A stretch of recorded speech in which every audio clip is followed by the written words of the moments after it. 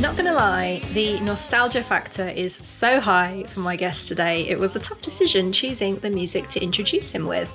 We've got classic Grange Hill and EastEnders, but I thought, why not throw it back to his mid-90s pop career before he jetted off to Hollywood. So here to reminisce with me about those times and talk about his life after that thing he did, as well as his new acting school. Please welcome Sean Maguire. Hello, Sean. How are you? I'm very good indeed. Lovely to talk to you. How are you doing? Glad it's Friday. You and me both. Live for my weekends and holidays. Congratulations on the birth of your daughter, Amelie, in September. Thank you. How are you all adjusting to newborn life?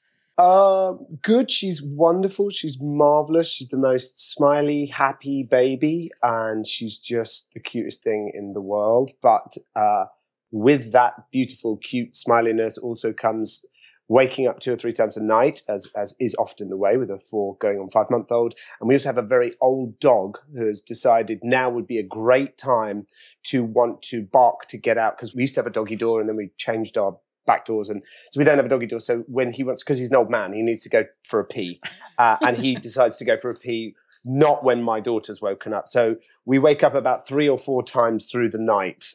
My wife or I, we take turns at doing night duty and doing morning duty because we've got to take our sons to school. So we have to get up at 6:30. So we are somewhat sleep deprived at the moment, but we know that we're just in the eye of the storm and this will pass and we will get some normalcy back in our lives. But at the moment, yeah, we're kind of just in that very sweet spot of I'm so tired. You're never going to sleep again. Yeah. Yeah, it's.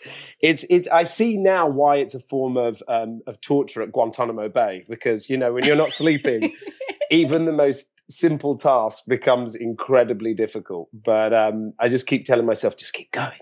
You're going to get there. It'll be all right. This is why I don't have children. Yes. Well, enjoy leisurely lie-ins on a Sunday. Enjoy reading the newspapers and having a coffee, being uninterrupted. I do. I've got to 41 and I've managed to completely avoid it. Do you know what? A lot of people, it's such a sort of controversial thing. And I've got lots of female friends who are in their 40s that didn't have children. And they say that they're made to feel bad because they never had kids. And I'm like, I disagree. I think it's great if you want to have kids. And kids are wonderful. But I also think people should be congratulated that when they don't, because procreation's not for everybody, and we've got enough people on planet Earth, and we're obviously not taking care of it. I've never had anyone congratulate me for not having children. I'm going to congratulate you. Well done for not overpopulating the Earth, because I've already made 3. So we've made maybe 1 more than we should have. We should really stick to like 2, but we have 3. It wasn't planned. She just came along. But I do sort of think that. I just think it's a really awful thing to put on, oh, well, if you didn't have children, then you're not a good person. I think that's the complete opposite. I think you're actually putting the planet first and your own needs second. So I say fair play to any woman that sort of goes, you know what, I think I just want to have a career and I want to do what I want to do. Thank you, I'll take that. You can get a dog. I've got 2 cats. You've got 2 cats, there you go. There you go. You're putting love out in the world and you're getting love back. That's all you need. You're not going to have any stroppy teenage cats going, I'm going out, Mum. I don't care what you say. Cats will just be like, if you want to go out, go out. I'm fine. And your parents are going to see Amelie for the first time in a few days as well. They are. It's the first time they've seen you for the first time in a few years as well. I saw my dad. I flew over to Paris about a month or so ago to do one of these fan conventions with my friends from Once Upon a Time. And my dad was desperate to get out of the house. And I said, I'm going to Paris. You want to come? And he was like, yes, immediately. So I got to see my dad, but it was really, really briefly. I only got to see him at the end of the day when I was knackered. So I'm so excited to have them both here and get to have some time with their grandchildren and time with me, and just to take my mum and dad to the pub and just have a nice time and catch up with them, because it's been a long 2 years for everybody, hasn't it? It's just, I think we've all, I used to say 10 years, 20 years ago, I used to say, our generation's never had our great test. We never had our great war. We never had our great depression. And now, 20 odd years later, it feels like we've had everything. So, I congratulate anybody that's got through it, because it's not been easy. Well, I hope it's a lovely family reunion for you. I think it will be. I'm sure it will be. Okay, let's get down to business and enter the nostalgia zone.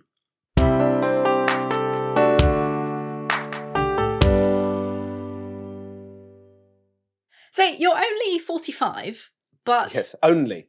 Only. Do you know that's the only in my obituary would it read only 45. Any other time you go, oh, you're 45. It's only if you were saying, but he died so young.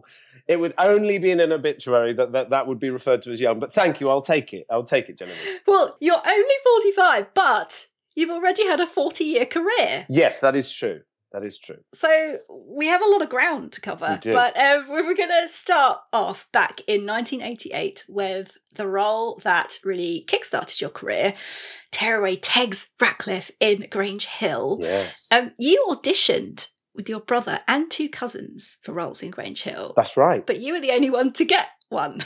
Well, do you know, funny, I don't believe in karma because there's too many terrible people in the world that are still alive when we've lost Sidney Poitier and Betty White. So I don't believe in karma. But this was rather karmic. My older cousin, who's still, he's literally my best friend. He was my tour manager when we did music. And I remember him saying to me, you know, don't worry if you don't get it because you are a bit small. And I was like, yeah, well, I am a bit small. But then it turns out my cheeky tininess seemed to be appealing to them. And so I just got incredibly lucky because like a lot of kids in England, I watched Grange Hill religiously. And, you know, it was a really big deal back then. And so I was just excited to be at Elstree Studios. And we all met Angie from EastEnders while we were there in reception. And so I never dreamt that I would get it. It just seemed way beyond the realm of possibility. But I was just excited to be at a studio because I was such a film kid. I was so obsessed with film and television from a really young age. I made a film when I was 5 called Voyage Around My Father with Laurence Olivier and Alan Bates and Jane Asher. And being on a set, I was just like, oh, this is for me. This is like being in a toy store. And then my brothers and sisters and I were in a movie called The Meaning of Life, Monty Python's Meaning of Life, when I was about 7 or something like that. So I'd had a little bit of experience of being on a set, but didn't think that I had any right or chance of getting it. And I don't know, just whatever luck, good fortune, I managed to nab the role. And then that really sort of led to awkward conversations around the dining table. You were the only one to get well, no. I mean, my big brother, who's also coming when my mum and dad are coming, is just the best big brother in the world. And there's always been such a support. There's never been an ounce of jealousy, never been an ounce of envy. He didn't really want to do this. This was one that wasn't for him.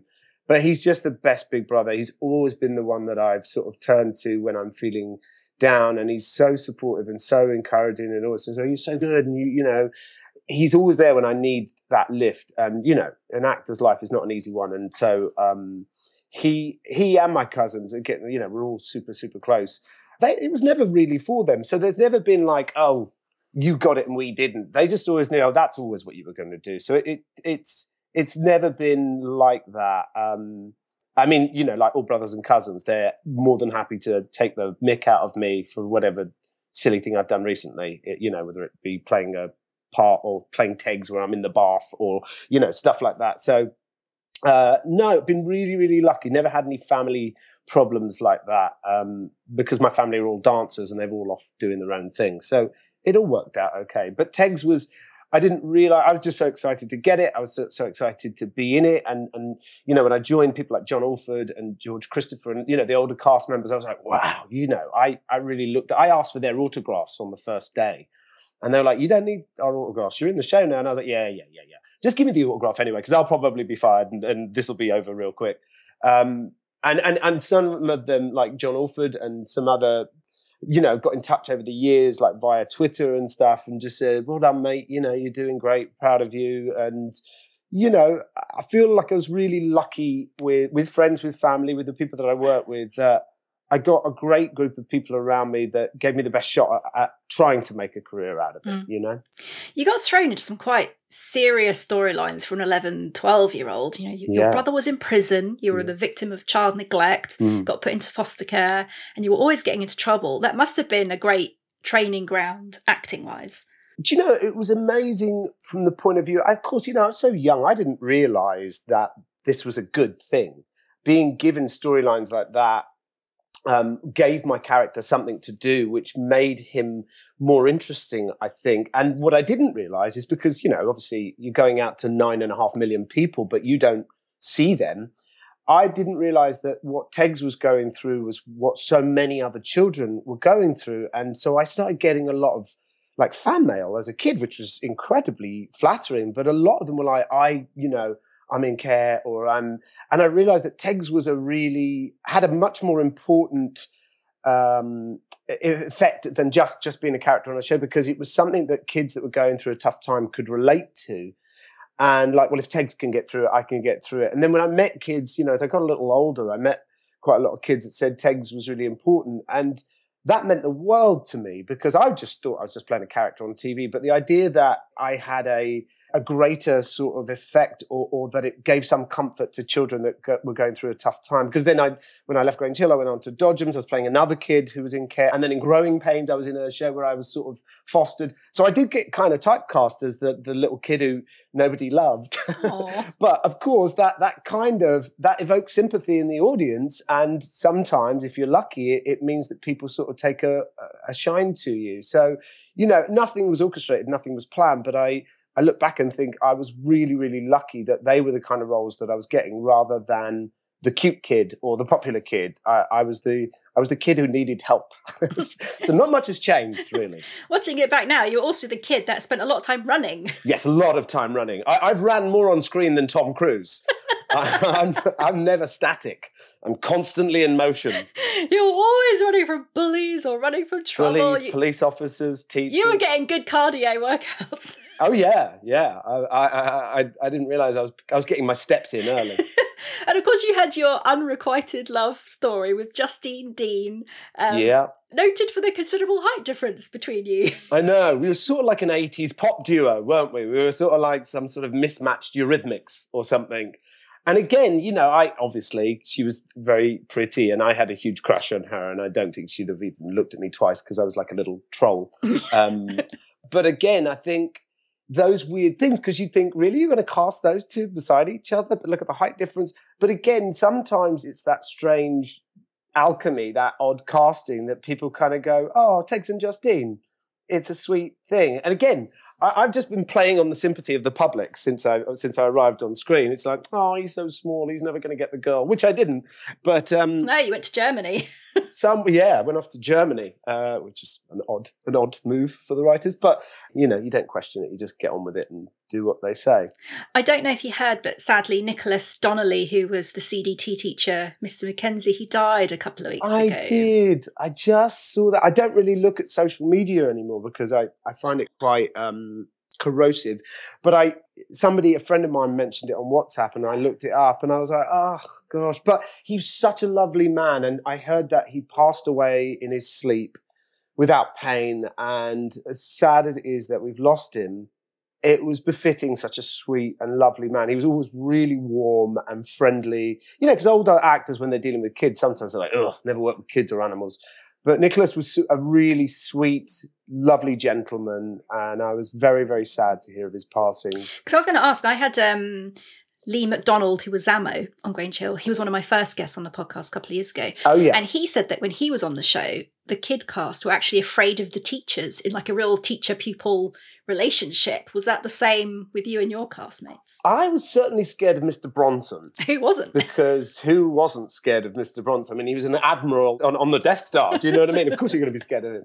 But I think in a way I was sort of scared of everything. I was scared of the chaperones. I was scared of the other kids. I was scared of, I think being small, very short, I look back and I was scared of being embarrassed, by things. But a lot of the teachers, George Cooper, who played Mr. Griffiths, Gwyneth Powell, who played Mrs. McCluskey, all of them were really sweet to me. So I don't really remember being afraid of them per se. I was just more in a constant state of fear, just because life was coming at me pretty fast. I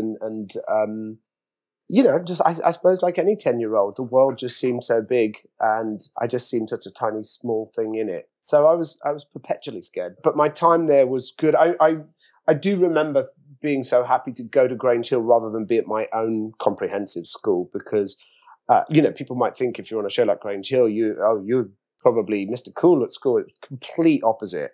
most of the kids hated me because I was skipping out on school to go to a TV studio to film, which, obviously made them kind of a bit jealous. And the teachers, not all, but most of my teachers were terrible with me. I mean, one of them in particular, who I won't name, was absolutely vile. When I think back, it borderlined on child abuse. He was so horrible to me. And I loathed every minute of it, and I couldn't wait to get out of my real comprehensive. I'd left Grange Hill by then, but... Because, you left Grange Hill of your own accord to focus on school. I did, yeah, which was an odd move, but it was my dad's suggestion. He said, look, I know that you love it, but if you look at the track record, very few people come out of this and get a career as an adult, and I know that that's what you want to do, but let's be honest.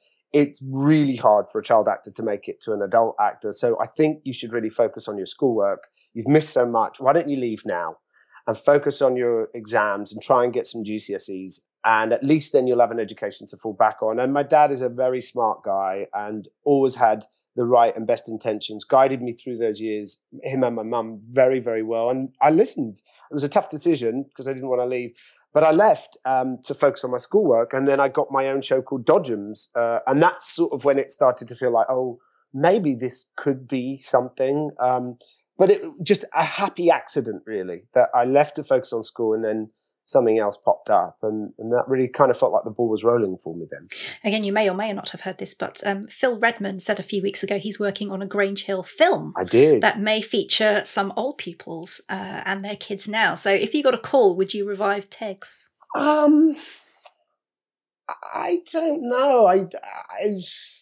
I mean, look, I feel like I owe Phil Redmond and I owe Grange Hill a great deal. So if it was just to kind of do a little bit of cameoing, to be honest, the idea of flying from Los Angeles to London to go and do a day just saying, oh, look, there's Tegs, that's a bit too much for me with 3 kids and running the school that I'm doing and the other projects that I've got going. I don't know. But if I was asked, I would certainly consider it. But I would imagine that they're going to go for more the years that were before me. That's what I would do if I was Phil. But I think it's great, and I'm glad. I personally think it would be better to revive it as a TV show because I think that it's as relevant as ever. What's going on with kids and social media, bullying, things. There's a lot of topics that I think Grange Hill covered very well. So, it's interesting that he's gone for a movie rather than to revamp the TV show. But maybe the movie, if it's popular, will lead to the show again. But, it was a very influential touchstone show in Britain. So I'm not surprised. And I'm very happy to hear Sir Phil is doing that. So, if I get asked, I'd certainly consider it.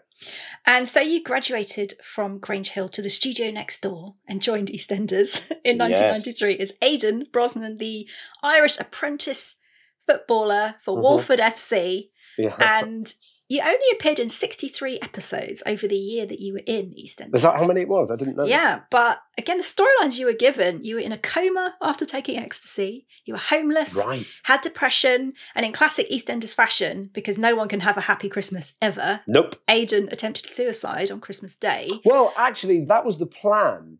If memory serves, the plan was that I was going to commit suicide. And again, Aidan seemed to be a character that, for whatever reason, people seemed to like. And I got quite a lot of letters from young people, especially young people that were having a tough time. And when they told me that the character was going to commit suicide, I said to them, please don't. I'm happy to leave in any fashion you want, but don't have him commit suicide because inevitably there are suicides around Christmas. Sadly, sometimes they're young people. And I know that the tabloids will say it's a copycat death and that they copied me or something, or that's possible. And I couldn't deal with that. My conscience couldn't deal with that. That would break me if I felt in any way responsible for something like that. And I said, please find another way. I'm not telling you how to run your show, but please don't do that. Don't do that on Christmas Day. It'll ruin the country's Christmas, blah, blah, blah, blah, blah. And they were like, nope, that's what we're doing. And I was like, okay, well, I've voiced my opinion. And then as bad luck would have it, I broke my leg a week or two later I was doing this stupid motorcycle thing that I shouldn't have been doing. Broke my leg very, very badly. Very nearly killed myself. Very nearly actually died in the motorcycle accident. Had I hit the wall differently. If I'd hit it with my head, I'd be dead for sure because I hit the wall at about 50 miles an hour. And And because I broke my leg, I couldn't walk. And because I couldn't walk, I couldn't jump off a building. Oh. So fate sort of stepped in, and then Aidan just went off back to Ireland or something, I think. I can't remember. But so I was very glad that that storyline didn't end up the way that it was supposed to go, because I just thought inevitably something bad will happen out of this. So, yeah, fate had a hand in that one. I wasn't happy about breaking my leg, but I was very happy that I didn't bum out the entire country by committing suicide on Christmas Day. I mean, come on, EastEnders. I mean, teenage suicide on Christmas Day. Hey, happy Christmas, everybody. But that's EastEnders. I think Grange Hill and EastEnders combined you'd kind of like acted in every dramatic situation you possibly could do by the time you were 17. Yeah, so retrospectively, it became a great training ground because I wasn't at stage school like a lot of the other kids, and so I consequently got quite a lot of experience at playing emotional stuff and playing a little bit more weighty stuff. And of course, as an actor, that's what you want to do. You don't want to just be going into the cafe and asking for a cup of tea. But so at my short time on both shows, I got to sort of learn and grow a little bit and start to figure out what this acting thing was all about. I think at the time you received the most coverage and fan mail in EastEnders history, as there hadn't really been a teen heartthrob on the show before. I mean, that Christmas Day episode was watched by 23 million people. Wow. But you weren't too comfortable with that pin-up status that you acquired. Did that have anything to do with your decision to leave the show after only a year? I mean, I just became aware very quickly that, don't get me wrong, it's very flattering to receive fan mail, and it's flattering to be a pin-up or have people have your poster on the wall. I'm not saying that it's not. It is nice. It's very, very flattering. But I realized very early on, I was looking at actors that I loved, people that I admired, and I saw how quickly people that were in that sort of position shied away from that. Because once you put yourself out there as just that idol, then you immediately start the egg timer on your shelf life.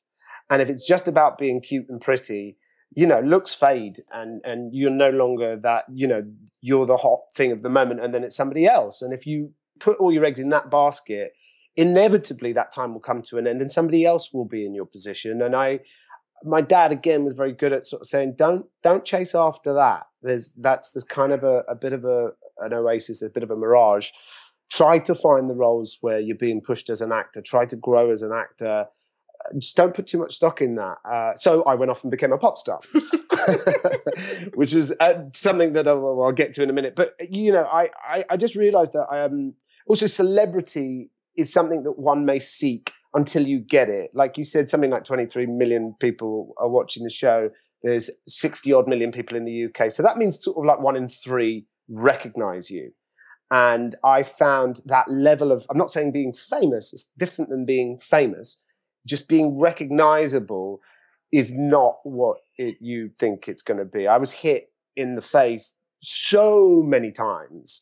Going on holiday with my friends led to so many altercations and terrible moments. And it just made life so much harder than it did make it easier or cool, that I realized, this is definitely, celebrity is not for me. I just wanted to just be an actor. And I'll take whatever fame that comes with that, but I didn't want to be famous for fame's sake.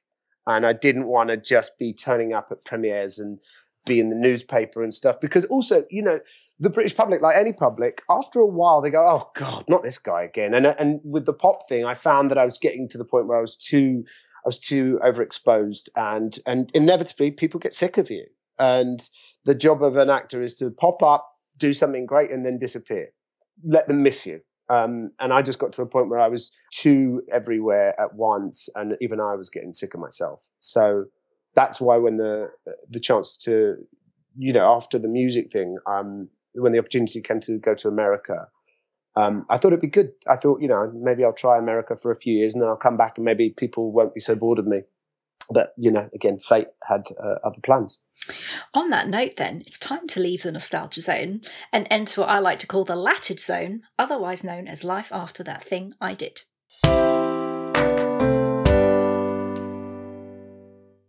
You mentioned it just a second ago that you had an accident towards the end of your time on EastEnders and you almost died in that instant. Hmm. But while you were recovering in hospital, that was when you were offered your 6-record deal. Yeah. And you'd previously said that you didn't really have any desire to be a singer at all. Or talent. That's important as well. No desire or talent.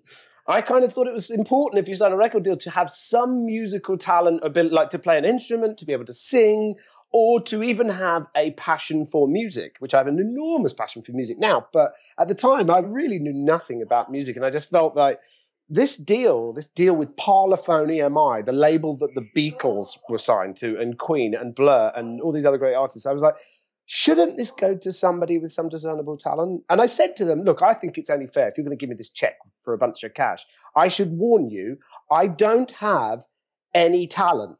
And they said, well, we feel differently.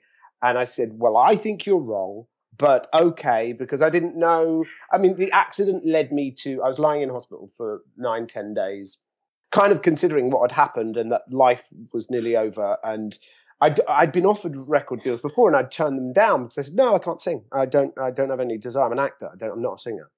And then after the accident, the only guy that I trusted, that I liked, this beautiful, wonderful man called Ian Allen, came to me and said, look, I really think, I know you don't want to do it, but in my hands, I promise we'll make this good and it'll be fun. And because I'd nearly died, I thought, you know what, I could be dead. So why not give it a go? It'll last one single, it'll flop, and then they'll release me from the contract and I'll carry on with my life. And then 3 albums and 8 top 40 singles. Yeah, later. It ended up lasting a little longer than I anticipated. And I still didn't really understand it all.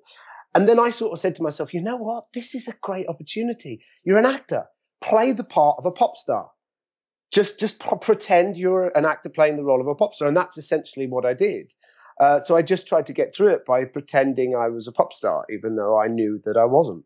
Did you just get kind of swept up in it all then? To be honest, I'd left EastEnders and I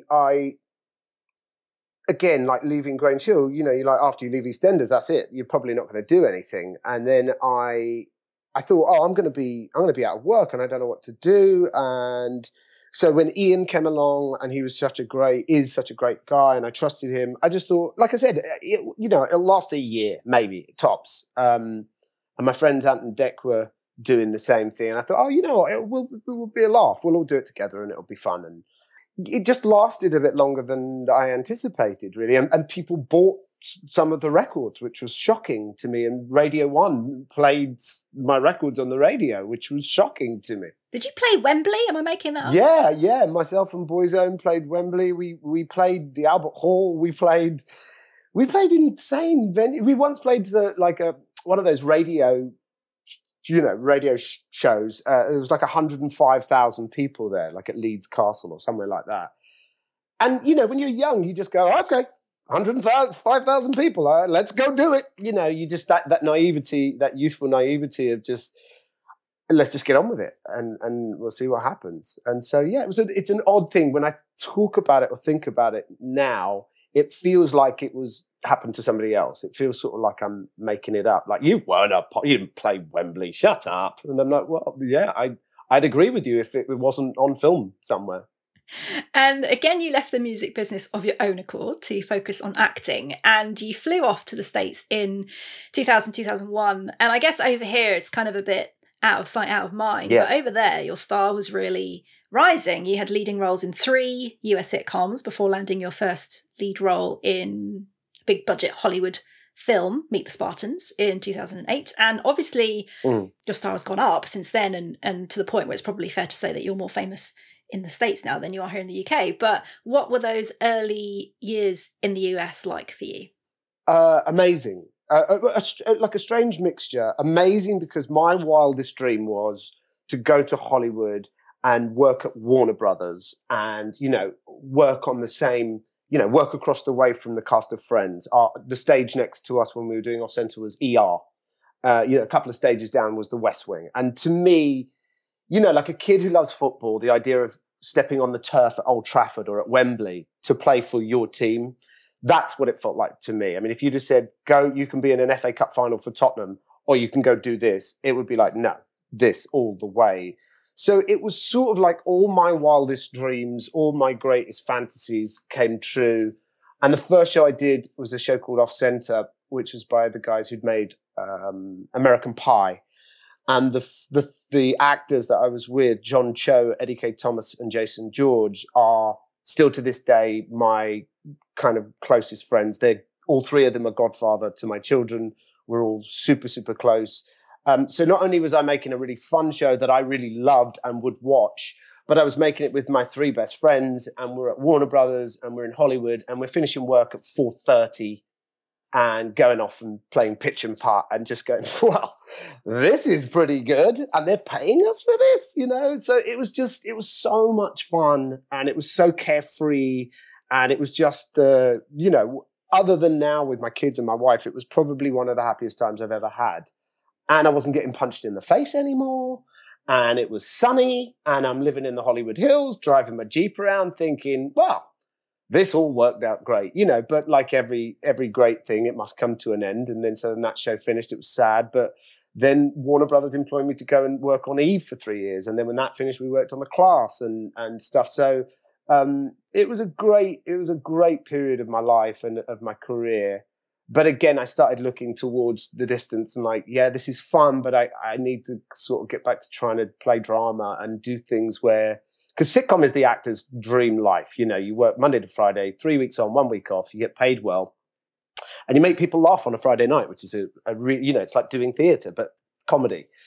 So it's the most fun, most easy, stress-free thing you can do in acting. But at the same time, I was like, yeah, but if I want to get where I'm going, I've got to get back to trying to find those complicated, heartbreaking, difficult, painful roles where you got to sink your teeth into it a little bit. So I'm always, wherever I am, I'm always kind of looking off thinking, where do I go next? What's going to happen next? Because I've never, ever taken it for granted that I have been from that kid in Grange Hill.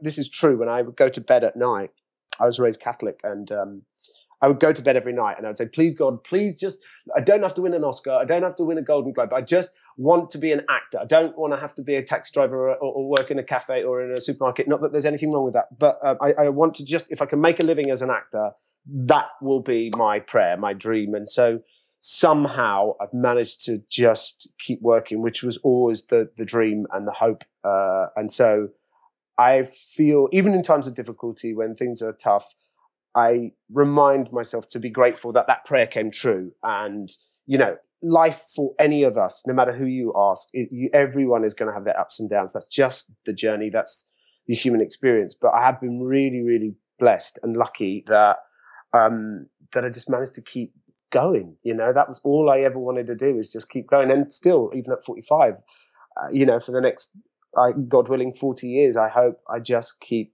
working and just keep in one role after the other. And then in 2013, you joined primetime fantasy drama Once Upon a Time as Robin Hood, which has quite a strong fandom. Yes. But does it surprise you, 5 years on since it ended, the amount of affection and dedication for the show that continues, especially how much money fans are willing to spend on conventions, merchandise and so forth? It shocked me because I'd worked on, 20 TV shows or something before I joined Once Upon a Time. So, I was excited to join it because I knew it was a huge show in the US and around the world. But I did not anticipate what the fandom was like. That was, having experienced the EastEnders thing, where that recognition level gets to the point where it really sort of muddles your life up a bit. I didn't expect, but this took on a different thing. This was the social media side of it. And I was absolutely against social media. I would never have been on social media. And my wife knew this. And my wife is obviously the smart one out of the two of us. So she signed me up for Twitter for a couple of months before telling me. She was posing as me on social media. And she said, look, I've put you on Twitter, but it's okay. You've got a couple of thousand people following you. I was like, oh, wow, gosh, that's amazing. And I didn't realize that you're sort of opening a porthole between you and the world, which is great in many respects. And it's great to be able to communicate with the fans of the show.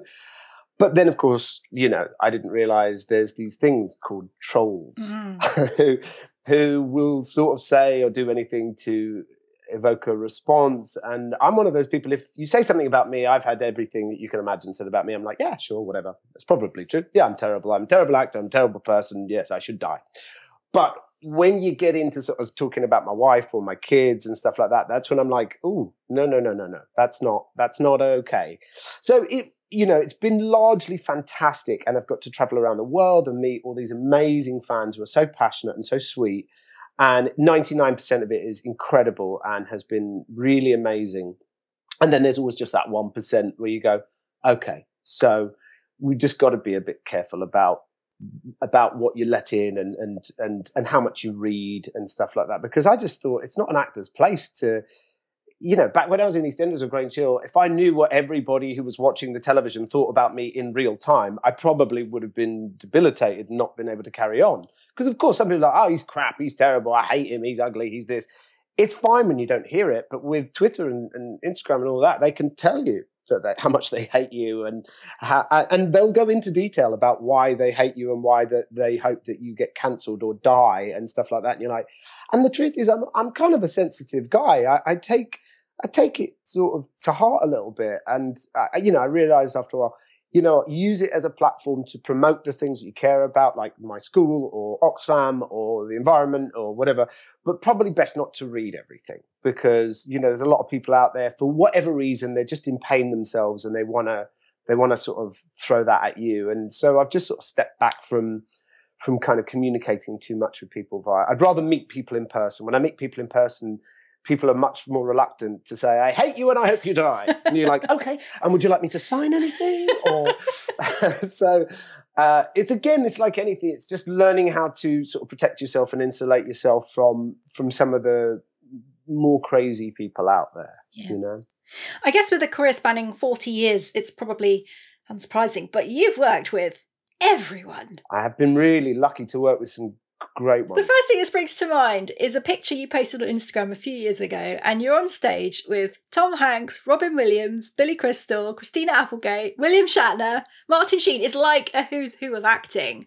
Was that a Shakespeare reading? It was, yeah. Tom and Rita do this. Sorry, Tom and Rita, like they're my best mates. Tom Hanks and Rita Wilson, who are the nicest people in the world. I met Tom through Martin Short. Martin Short and I had made a movie together, and Martin and Tom are very good friends. And Marty phoned me and said, would you like to do that? They do this Shakespeare thing. Tom Hanks and Rita Wilson do the Shakespeare thing. I was like, yes, I do. Yes, I will. Please let me do it. And that was before he told me who else was involved. And so when I got there, I was like, oh my God. It was like the most famous people in the world, like people that I loved, people that I admired. And the weird thing was, because I think I was the only person in the room with an English accent, I had these actors, these superstars going, is this how you say that? And I'm like, I don't know, I can barely read. But I would just, that sounds right, Tom. Yes, absolutely. Yes, that's how we do it in Shakespearean land. But I had an amazing, amazing time, and they were very, very nice to me. And then they asked me to come back for 7 years in a row or 8 years in a row. We did it. And every year it was a different cast, and then it was, 1 year we were doing Twelfth Night, I think it was, and Anthony Hopkins was there. And this was before SatNav and before smartphones, and I'm terrible with directions. And I got lost. We moved to a different theatre. We moved from the Geffen to the UCLA, and I got lost. And I was like, it's the only time I think I had a panic attack. I was like, Tom Hanks is sitting around the table and I'm not there. And I got there and there was one seat empty. There's all these superstars sitting around doing a table read. They've already started, which adds to my panic. And I'm trying not to hyperventilate. And there's one chair empty between Tom Hanks and Anthony Hopkins. And I'm like, oh, sweet Jesus. So I sit down. I'm like, I'm so sorry, Tom. I'm so sorry. I got lost.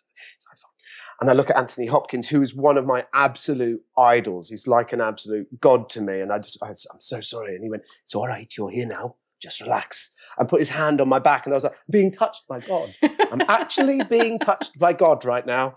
And he was just the nicest, kindest, most wonderful, benevolent, sweet man, and gave me his home phone number and said, if you ever want to run lines, and I'm like, sure. And then rings at Anthony Hopkins and go, will you just run this sitcom scene with me, Sir Tony? But just so nice. And, they say never meet your heroes. And that occasion certainly proved it wrong. That was just one of those things where I cannot believe that I got to share a stage with those people, just absolutely so lucky. Outside of acting, just before the pandemic, you considered fostering a child. Yes. And I know COVID threw a spanner in the works, and then your daughter made an appearance. But can you talk a bit about what influenced that? Well, I'm one of 6, and we didn't have a huge amount of money growing up, but I realised that you can manage. You can always manage. Make a big pot of stew. There's enough for everybody. And, once we had our first child, a lot changed for me. I kind of knew that this would happen because I know how my heart and my brain works. And once my son Flynn came along, it just felt like some sort of blinders had been taken off, and I just felt very, very empathetic to the needs of children and so many kids that are in foster care or in orphanages and things like that. And I just thought, well, we could do something. A friend of mine was involved, a producer friend of mine, worked with this agency called KidSave, and they fostered a kid for 6 months while they help try and find a parent, a home for them. And I just thought, oh, that's amazing. And I was working with Oxfam, and we'd already gone to the refugee camps in Greece, and this is when my wife was pregnant with our second child. And we just saw some stuff and had some really life-changing experience where I was like, we've got to do more. We just got to do more. If we help one child, that's one child less out in the world that is cold and alone. And we watched this movie called Lion with the lovely Dev Patel. And I just thought maybe adoption is something we should consider. And then again, fate said, oh no, hang on, hold my beer. Here's a daughter. And so when my daughter came along, we've just sort of had our hands so full that, but it's something that, we still kind of consider. And at the moment, things are just way too frantic to try and bring another child in because I don't think we could give them the love and the nurturing that they need, along with R3 and an old dog and an acting school. And, there's just very little time in the day at the moment. So I don't think it's fair to do it now. But it's something that I believe in strongly and I advocate for. And, I've been to a lot of care homes, I've been to foster homes. When you meet these kids, you realize these are little humans that are going to grow up and then they're going to be an influence in the world for the good or the bad. And a child without love and a child without somebody to care for it, it's inevitable that they're going to see the darkness in the world and therefore maybe head towards it. And we really, really need to build up the army of the good right now because there's enough crazy people with misinformation, pushing agendas, far right, National Front agendas that are, in England, in America. And we need, it's like Burt Bacharach said, what the world needs now is love. And it starts with a parent loving a child. So if we, having been to the refugee camps and stuff, my wife and I, when we were in Greece, we just visited the life jacket graveyard where you see this mountain of life jackets. And some of them were little kids' armbands, which just broke us. My wife was 4 or 5 months pregnant at the time. And it really just emotionally broke us. And then while we'd left that and we'd gone to this little port, and then one of the guys, this incredible photographer who works in war zones and stuff, said, oh, Sean, there's a boat coming in. And we actually saw a boat of refugees that had just traveled from Turkey to Greece.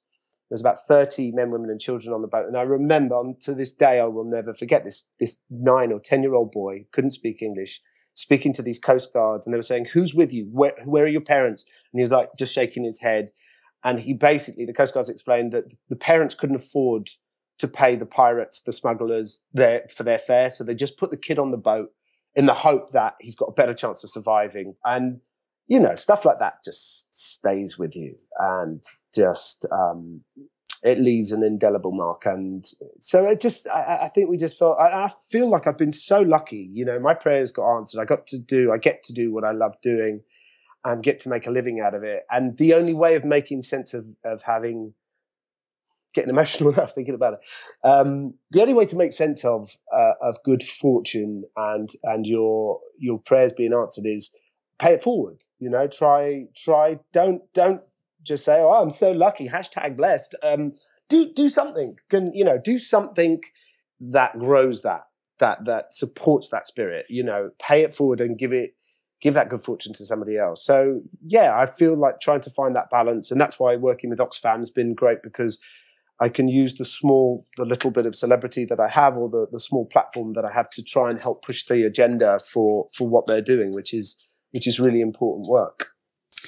You've mentioned it a couple of times now, but in September 2020, you launched your acting school, the Players Conservatory, or is it conservatory? I don't know. We're English and say conservatory. Yes, I think you're saying it right. Conservatory. And you teach 3-4 classes a week online to students from more than 30 countries around the world. Tell me the genesis of the school. Well, my mother and father are Irish dancing teachers. My 5 siblings, out of the 5 of them, 4 of them are teachers. One at a very posh school in London, the rest of them are Irish dancing teachers. So I come from a teaching background. So I've grown up with it. I was at classes my whole life when I wasn't filming. So teaching is something that's in the DNA of our family. And I had thought for a long time, because I've had a lot of people, especially young people over the years, especially when I go to conventions and things, they'd say, how do you get into it? I want to do it. And I'd say, there's no clear answer, but you have to train. I'm like, well, how do I train? How do I get into a drama school? I was like, I don't really know. And I thought, you know what, I'd love to teach a class, maybe just for kids or maybe for young adults or whatever it was. And I was sort of thinking about starting a little class in LA where there's plenty of acting teachers that are very good, know more than I do. But I thought, you know, it'd be something that I'd love to do, and sort of just it'd be something to give back and to try and use the years of experience that I've had, the lessons that I've learned along the way, and try to install them. And then they go off to a proper institution, and then they could try and get agents and so on. And so I was sort of thinking about how best to do this. And then the pandemic hit. And of course, we're all sitting at home, can't go film, can't go do anything. And I was getting restless, and I wanted to kind of do something proactive and useful, and something that was beneficial and putting something positive and good out in the world. And so I thought, my brother actually came over to visit, and he was teaching Irish dancing over Zoom. And I was like, wow, you can do that over Zoom. That's great. And then I thought, I wonder if I could teach acting over Zoom. So I started a class, and quickly really started to enjoy it and love it, and was really having fun with it. And then it kind of grew. And then I thought, then we'll start bringing in some actor friends or producer writer friends to do Q&As so that they could answer some questions. Just basically give them a doorway to get in, because the hardest thing for people that want to get into the business is, where do you start? You can't get an agent without a showreel, and you can't get a showreel without doing some work. And it's sort of this sort of riddle of difficulty. And I thought, well, maybe I could just give them a foundation to begin with, how to break down a character, how to navigate a scene, how to, understand the writer's intention. And so I went off and actually took, I trained over the years with a few different people, but I went off and took a course myself so that I could understand some of the fundamentals. And then I sort of took the bits that I thought were really valuable and useful, and then merged them with the experience that I've had. And now, as you say, I teach sort of 4 or 5 classes a week, and I really love it. And it's been great during the pandemic. I mean, I've gone back to work and made a few films and TV shows now in the sort of second year of the pandemic. But it's a lovely thing to have. And I don't know. I think just because my parents did it, my brothers and sisters do it, it just felt like a natural transition. And it's something that I continue to do and wish to grow. And I think this year I've said to the students, because they're all like, when are we going to get together and do a physical class? I was like, well, when COVID stops being COVID.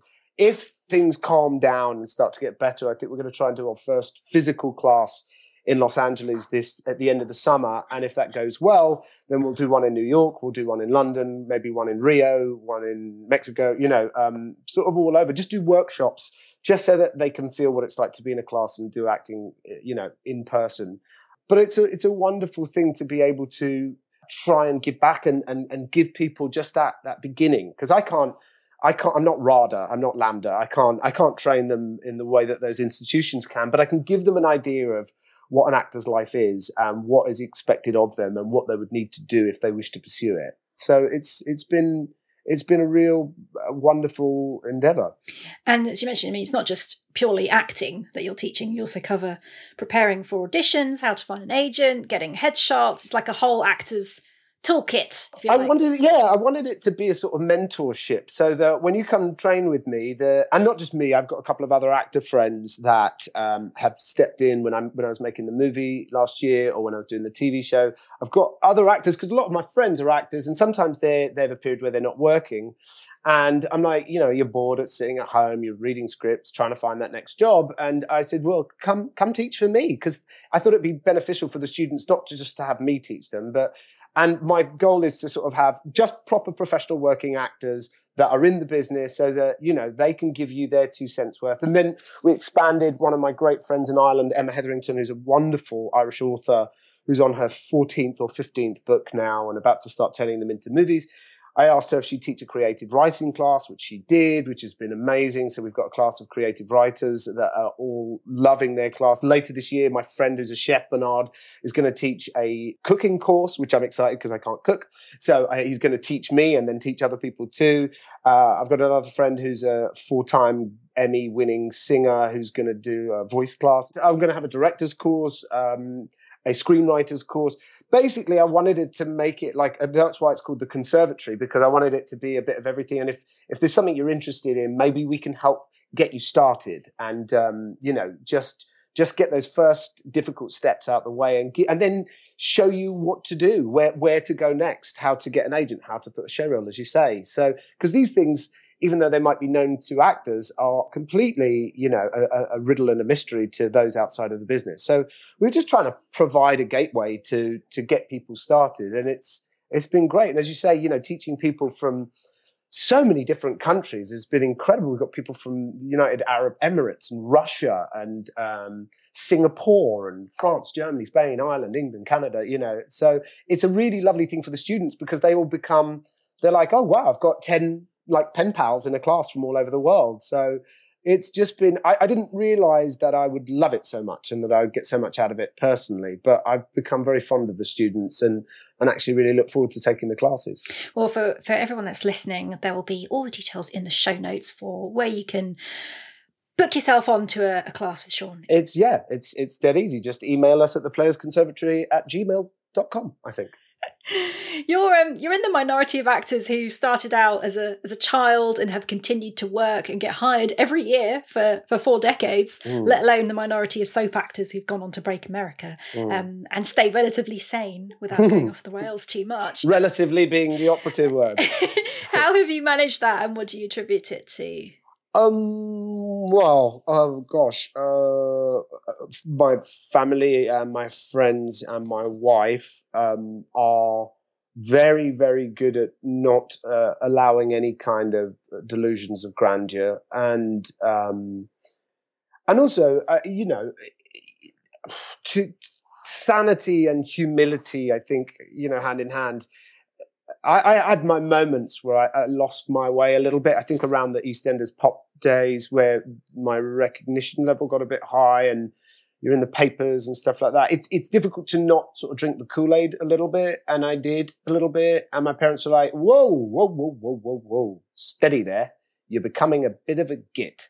And they sort of were very honest and in no uncertain terms, especially my big brother, Darren, sort of said, you know what, you're starting to become that person that we don't really like. And I had a bit of an epiphany in that period where I was like, wow, yeah, I am starting to turn into somebody that I don't really like. And I'm behaving in a way that I don't think is very cool. And, like any of us, we have our ups and downs. And there are moments of insecurity and there are moments of worry, is this all going to end and stuff like that. But I think having that strong base, like strong friends and family that just don't put up with any of that nonsense and keep you grounded. Because I think keeping you grounded is also part of keeping you sane. The insanity comes when you start thinking that you're something that you're not, because this is such a fickle business. And now we live in a kind of cancel culture. Anybody can be cancelled for anything. And I just keep thinking about what is the next job, what is the next thing I'm doing, and try to focus on that and put most of my energy goes towards my family. And, when you're changing nappies and having to go to the park, not have to, but when you're going to the park, and, when you're being a dad full-time and teaching full-time, and there's not much time for that kind of behavior, really. And also, I just think I have been incredibly lucky.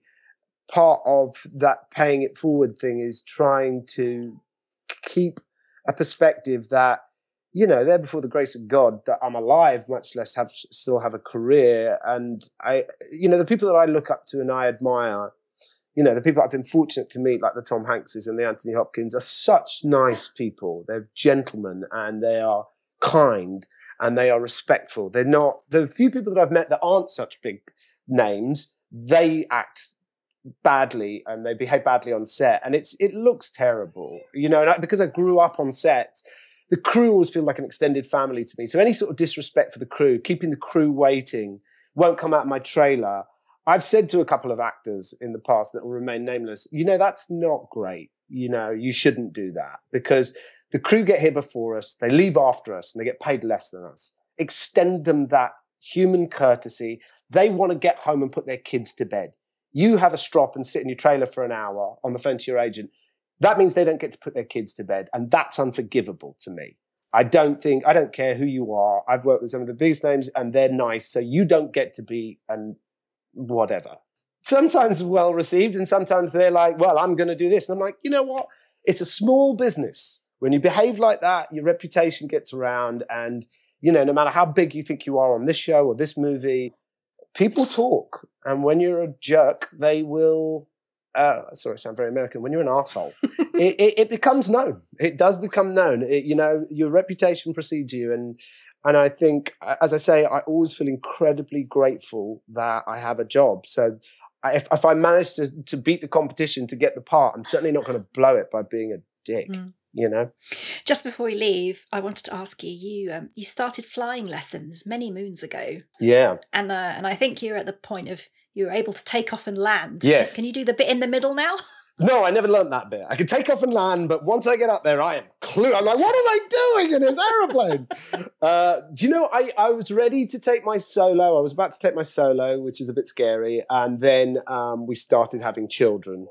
And then then you read Harrison Ford's crashed his plane again. I'm like, if Harrison Ford's crashing his plane and I can barely drive a car, just maybe I should step back from this for a minute. But Tom Cruise is flying a plane and a helicopter. But he's Tom. John Travolta flies a plane. I know, lovely John Travolta. And they're brilliant. They're Tom Cruise and John Travolta. I'm not even in the same, ballpark as those people. But I was flying little planes like Cessnas and Tomahawks and stuff, and they do have a tendency to crash. And my wife was just like, I've flown my wife a few times, and she's like, yeah, okay, you're a better pilot than you are a driver, because there's less to hit up there, frankly. But since we had kids, even though we've done some silly things like hang gliding off a cliff in Brazil and stupid stuff that I absolutely shit myself doing. My wife's fearless, but I'm not. I'm fearful.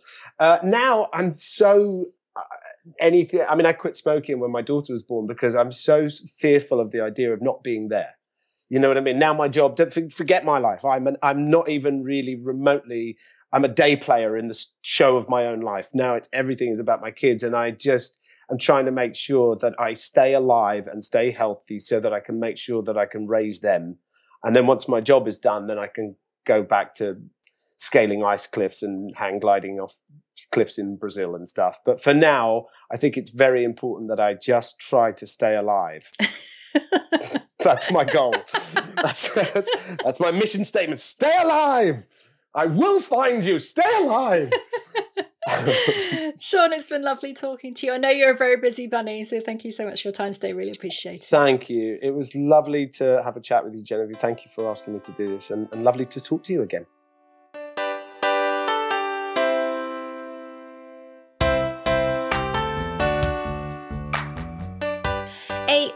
Big thanks again to Sean for a lovely chat. You can find out more about Sean's acting school at theplayersconservatory.com. Do check it out, and why not sign up for a class while you're there. Hope you enjoyed this episode of Celebrity Catch Up. As I always say, I know there's lots of podcasts to choose from, so thank you so much for choosing this one. If you'd like to support the show, please visit celebritycatchup.com, where you can donate the cost of a coffee or whatever you'd like. I don't make any money from this podcast, so if you've enjoyed yourself for the past hour, a donation would be greatly appreciated to help with running costs. And please don't keep the podcast to yourself. Do share it with a friend or on social media so that others can discover and enjoy it too. Hit that follow button, leave a nice review. All that stuff massively helps me out and keeps the podcast going. Until next time. Thanks for listening.